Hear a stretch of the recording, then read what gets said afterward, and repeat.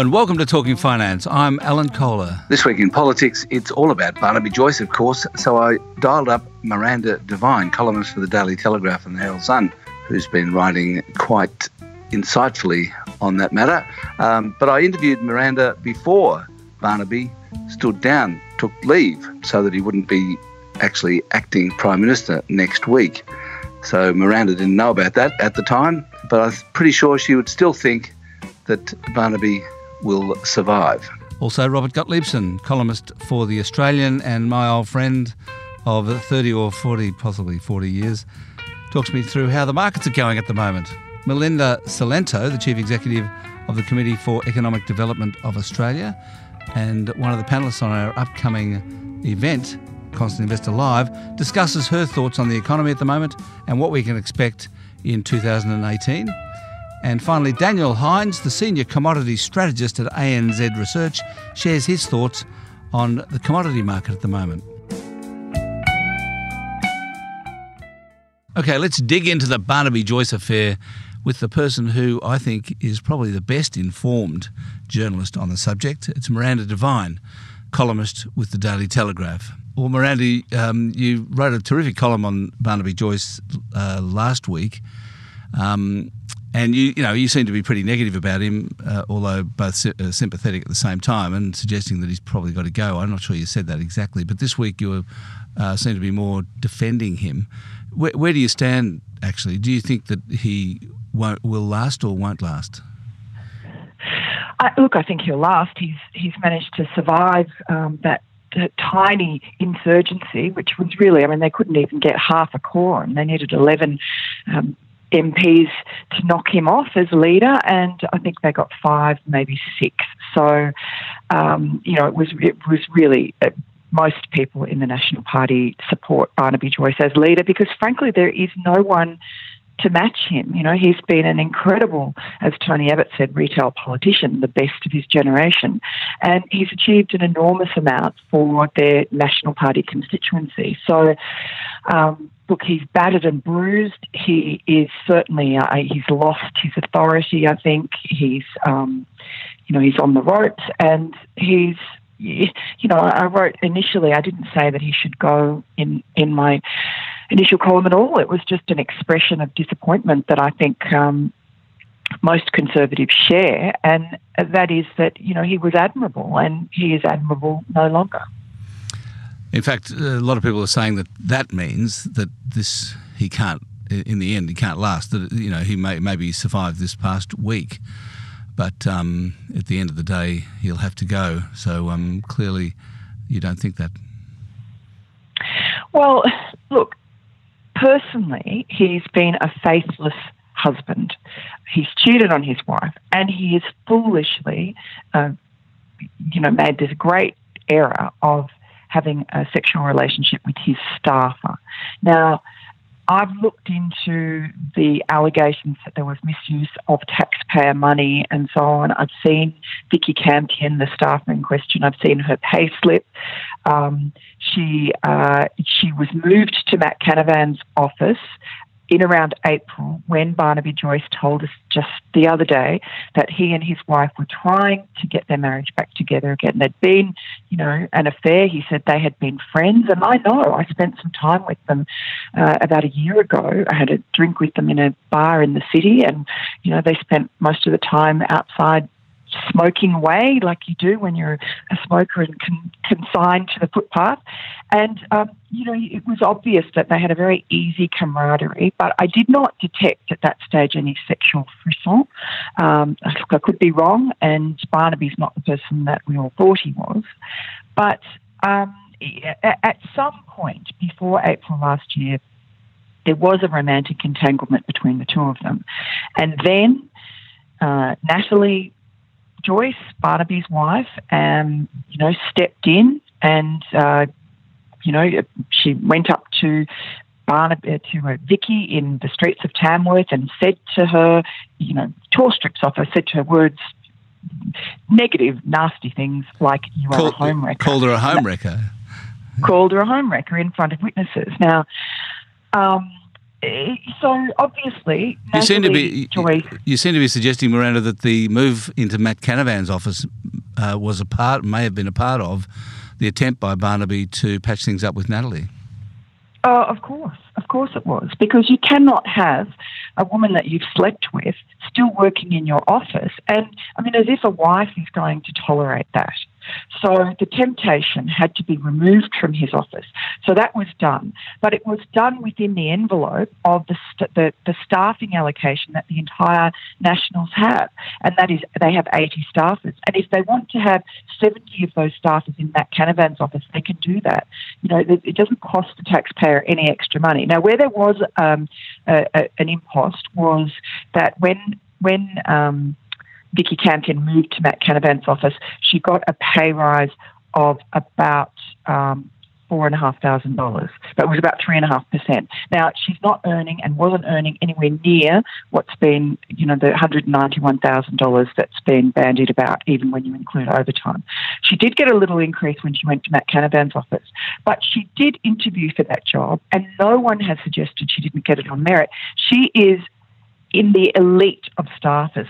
She is as good as anyone I've ever dealt with, and her reputation is absolutely blemish-free, and she, in terms of professionally. And she, during the 2016 election, she ran rings around the Tony Windsor campaign, and that's part of the reason why Tony Windsor and his former chief of staff are so determined to dish dirt on Barnaby. And much of it is just, it's disgusting, but also blatantly wrong. And so Vicky Campion, she got that job.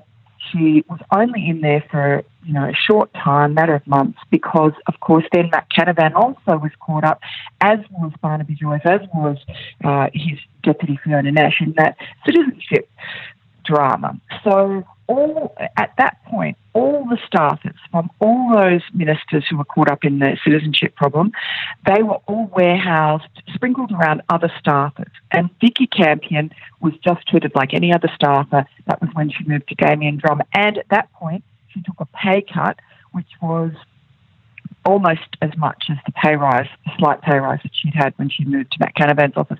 So I don't really think that there's a case to be made for any financial shenanigans. You were definitely suggesting in that first column last week that this is not Barnaby's first affair. I think you quoted Natalie as saying you said that he's a hard dog to keep on the porch, as Hillary said of Bill Clinton, and that Natalie said something like he always comes back. So that was a clear implication that he's been on it. He's been doing this before.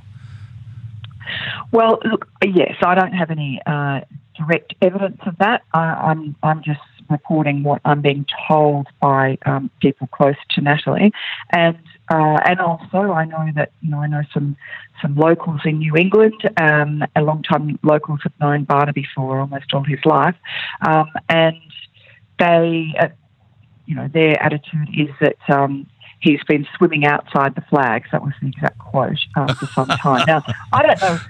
That could be just the way he acts. I mean, he likes women. That's pretty obvious. We had a photo on the front page of the Daily Telegraph a few days ago, and it showed that he was sneaking a peek at Vicky Campion's legs in her very short skirt as she was sitting next to him. So, I don't think that's a criminal offence. So maybe it's just that he talks and he loves women and he flirts with them. He certainly has that reputation. Do you think he's, I don't know, in love with Vicky Campion, that she is now his partner? Yeah, I do. I know that she's in love with him. Look, I don't know whether the fact of the pregnancy, it's their personal business. But whether or not if she hadn't become pregnant, he would have stayed with her, I don't know. He's been with his wife Natalie for 24 years. She's very long suffering, and she also knows him very well. She knows that ups and downs are, integral to his personality. And they met at university, and she's been his backup and his love for more than a quarter of a century. So she very much wanted to keep the marriage together, and he did try in April to do that, as he told us himself. And at some point after that, he went back to Vicki Campion, as is proven by the fact that she's now pregnant with his child due in April, which means she must have become pregnant in about July. Up until your column this week, I was thinking that the Barnaby Joyce matter was a rare unifying factor between the left and the right in Australia. Everybody on both sides of the spectrum in Australia were calling for him to go and expressing disgust and all that stuff. And now you appear to have felt uncomfortable in the company that you were keeping and have distanced yourself from that idea.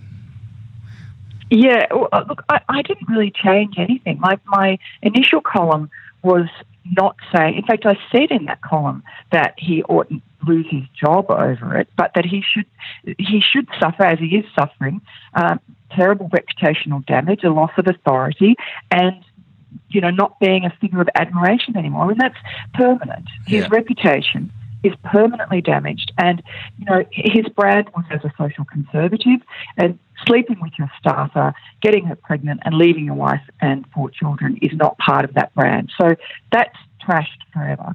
And maybe not forever. I mean, who knows? He may be able to resuscitate himself, but I just felt then after I'd written that column in the next few days, that the feeding frenzy, the pile-on, and particularly from the left seeing an opportunity to bring down a conservative politician, one of the few, if not the only one in Australia at the moment, who is actually effective and has enormous clout within the Turnbull government, and is an important ballast to Malcolm Turnbull, who leans to the left of the Liberal Party.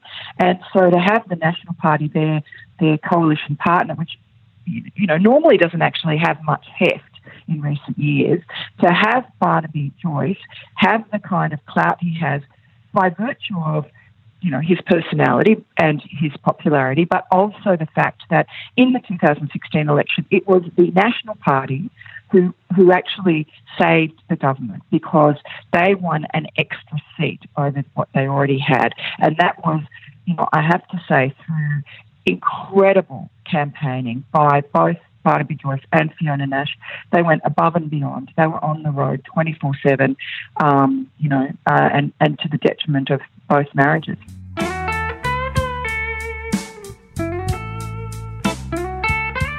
And I'm joined now by my old mate, Bob Gottliebsen, who was my mentor in the 70s, would you believe? Taught me everything I know, and he'd been around the markets for 10 years before that. And that's when I was a kid. So here's Bob Gottliebsen, currently columnist at The Australian. So, Bob, when the correction was happening last week, everyone was saying it's going to keep going for a while and hold on to your hats. But the market's been doing okay this week. Do you think that there's more to come? Well, I think what we've just experienced is a healthy correction of around 10 to 12% in the US. We could well have more corrections because understand why this market fell and indeed why it's recovered too. We're moving to a different interest rate environment where interest rates are going to rise. Now, if you've got a whole lot of bets placed on the fact that interest rates are going to be low for an extended period, you've got to change those situations, and that's what we saw in that correction. But the fact is that in the US, the reason interest rates are rising is that the economy is doing extremely well. Profits are going to rise, so the analysts tell us, by 15 to 17%. And so demand is increasing across a wide range of areas. And so we are going to see some more inflation. We are going to see more interest rate rises. And that will cause adjustments in asset prices and shares. But the underlying situation is a very strong US economy. So you seem to be saying that volatility will remain high. Is that kind of the bottom line? Yeah, because we're adjusting our asset values, we're adjusting our inflation expectations, and we're adjusting our interest rates. And that causes all sorts of different dynamics. If you're a bondholder, you're losing a lot of money. You're going to lose a bit more too. So I think all investors have to understand that the very, very long period of about 20 or 30 years of constantly falling interest rates is over globally. And it's not the central banks that are necessarily setting the interest rates, it's the bond market. And we have a situation in the States where there are huge amounts of money to be raised in bonds in the next 12 to 18 months. Huge, very big deficits. And those deficits are piled upon quite a strong US economy. So inevitably, it's going to be a very different time. And profits will rise. Some shares will rise, some shares will fall in that environment. But overall, as you say, we'll get volatility and we'll get change. But that underlying rise in US profits will maintain the market. We won't cause a crash. What causes a real crash is if the thing falls off the rail somewhere. We might have a war, we might have a big rise in protectionism, or some other dramatic event takes place which changes the game. But, that's very hard to predict. We know they're there, but overall, we're going to see a period of great US prosperity. And that spills its way across into Europe and into Japan and even to us. Our prosperity comes via China and to some extent Japan as we export our minerals to them. We could be affected because protectionism rises in the US. But that's down the track a very strong US economy. You mentioned that the bond owners will lose money. Do you think that that applies to those who own high-yielding stocks in Australia, which are often described as Australia's version of bonds? Well, in Australia, you're talking about the four big banks, aren't you? Well, pretty much, and the REITs, the sort of the income stocks, Telstra, the banks, as you say. Yeah, that's right, exactly right. Well, if those companies can't increase their earnings and just remain income stocks, then as part of a global situation, yes, their prices will stagnate. It may fall because people will get better returns from bonds. Remember, we've been talking about the US. Our situation isn't as strong here. We have a very high debt problem with our housing and things like that. But look, we'll be part of that higher interest rate environment. And yes, bank shares will not perform well unless the profits perform as well. And that's the key to the US, of course. The profits are going up. You've been around the markets a long time, Bob. Are any parallels that you can see in the past for what we're seeing now? No, I don't want to get you too scared. But politically, let's just take the political situation. The nearest I can see to a Trump, in Australia anyway, is when Whitlam came to power. And you remember that in the 9 months before Whitlam got to power, a fellow called Billy McMahon was the Prime Minister, and there was a need to stimulate the economy, no question about that. And Whitlam announced what he was going to do, but then Billy put his own stimulus in. Whitlam came to power and stimulated again. And Whitlam didn't have people that initially that were that able to run governments, similar to Trump. So what we're seeing in the US is a strong US economy where a president has come in and he's stimulated it again. And he has difficulty. I guess a big difference between Trump and Whitlam, I mean, that's interesting, the parallel, but big difference is that Whitlam cut tariffs by 25% and Trump's putting them up. Yes. And I think that we need to understand globally that there is a move against globalization in many, many countries. In America, you tend to blame Trump for it. I don't think that's necessarily right. I think the Democrats are about the same. They might have different emphasis.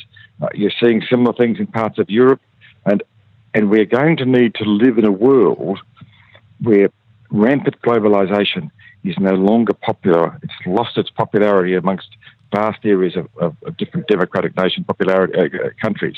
So we will have to adjust to that. It hasn't happened here because we've been one of the great beneficiaries from this because we've exported our minerals to China.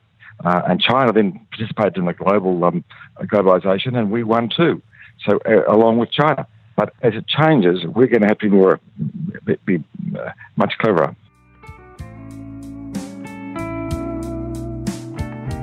I'm joined now by Melinda Cilento, who's the CEO of CEDA, the Committee for Economic Development of Australia, who's also an economist, and she's also on our panel at the upcoming Constant Investor Live event in Melbourne on March the 13th. Here's Melinda Cilento. Melinda, you've just put out the CEDA Economic and Political Outlook. What are the main things that came out of that for you?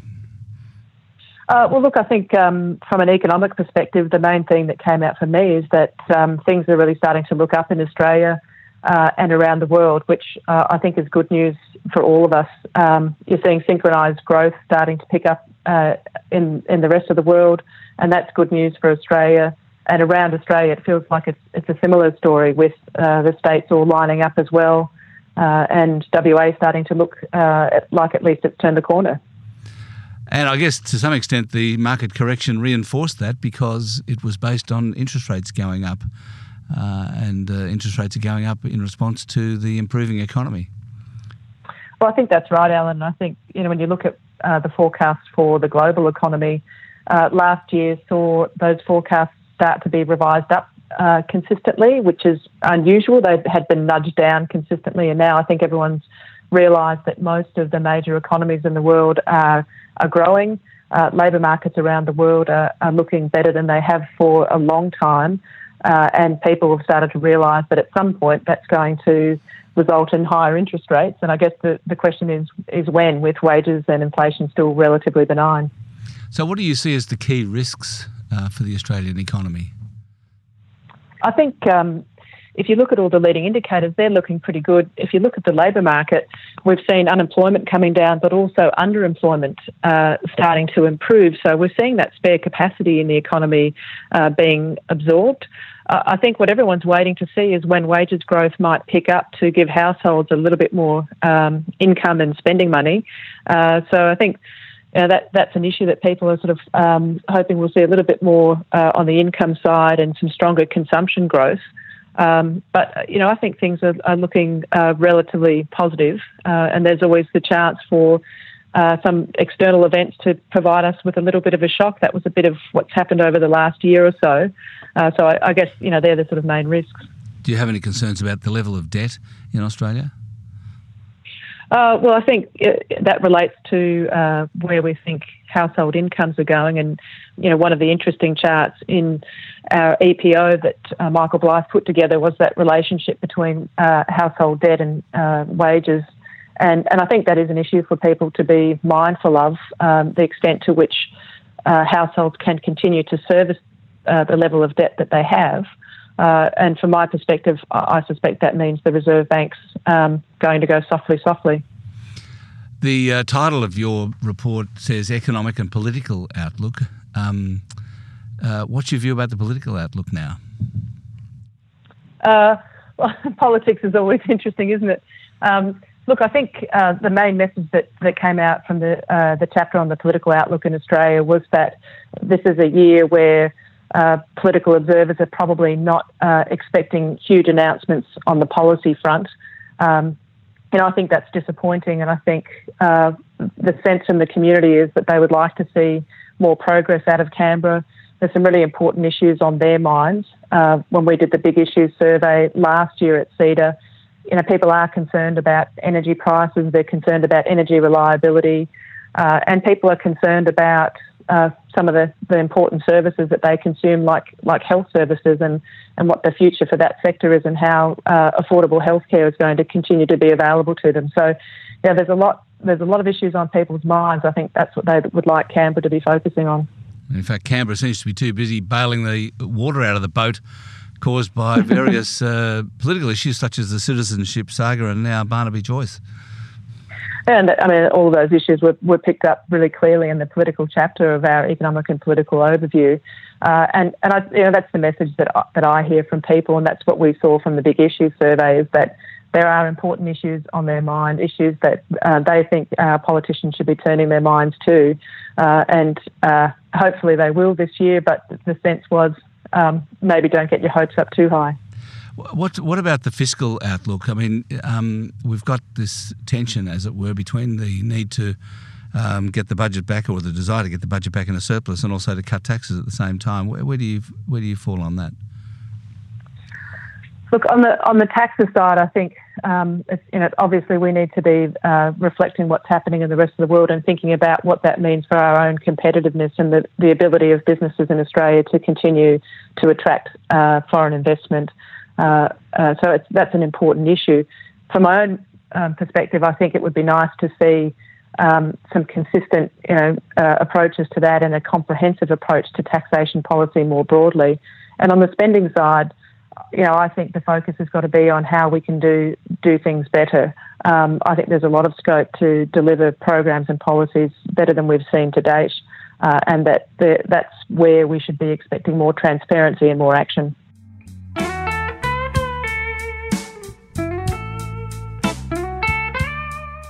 I'm joined now by Daniel Hines, who covers commodities for ANZ Research. So, Daniel, there's a big sell-off earlier in the week across the commodity complex, but seems to have been over now. What's your reflection on what happened and how it looks now? Yeah, look, I think with the interconnectivity amongst asset classes now, we saw that risk-off tone really hit commodity markets, but the sell-off to us looked a little unwarranted, considering the fundamentals haven't really changed that drastically, and certainly the pickup we've subsequently seen over the past day or so seems to indicate that while some investors weren't particularly looking to hold risky assets like commodities during this sell-off period, there are plenty out there that see a positive outlook for commodities and have clearly bought into that story with prices falling 5 to 10%. It's interesting because just focusing on gold for a minute, normally gold goes up when inflation seems likely to return or is returning, and that's what's driving the volatility in share markets and bond markets at the moment. Yet gold really is not. It doesn't seem to be rising or responding to that.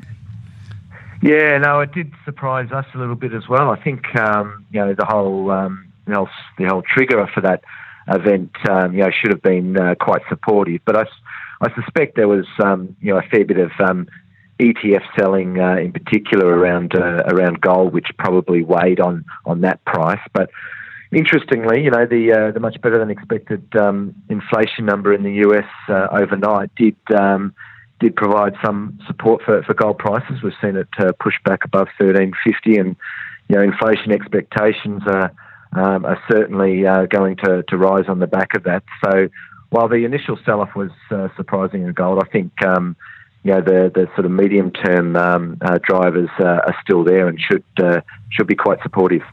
Yeah, in fact, in January you said that you thought gold would push towards $1,400 an ounce US by the end of the year. Do you still hold to that?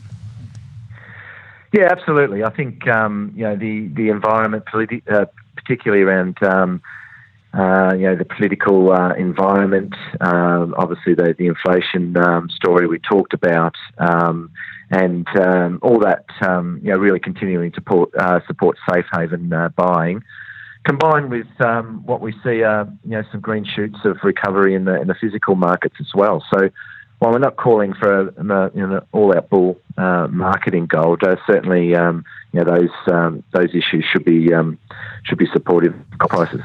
For a while now, just on oil, the oil market seems to have been a tug of war between OPEC and the US shale producers. I just wonder if we're getting into a period when structural issues, such as an expectation of a transition to electric vehicles, is now going to affect the oil market or not. Yeah, no, it certainly cloudies the picture. I think longer term investors are certainly worried about that, and that's contrast, I suppose, with the positive demand growth that we're seeing come through. So there's definitely some diverging themes out there, which I suppose are going to just make the volatility in oil markets even greater. So that's certainly something to watch out for. But I think in the shorter term, at least over the next 12 months, as you talked about, it's going to be a battle between OPEC and the US shale industry, and And I do sense that OPEC, and particularly Saudi Arabia, are still very determined to keep constraints on output, which I think will override the impact of rising US output. Oh, so you're a short-term bull on the oil price, are you? Well, actually, we went tactically short in January in light of the very extreme level of investor positioning, and also we're heading into the refinery maintenance season. So this sell-off was expected, but I think over the next 6 to 12 months, so we're talking more sort of the back end of 2018, we do feel that the market will continue to tighten. Inventories will be drawn down even further, which is an environment which is very conducive to short-term spikes. So I think prices in the order of $70 a barrel for Brent are certainly quite achievable. You made an interesting point in a note last November about the impact of China's anti-pollution push.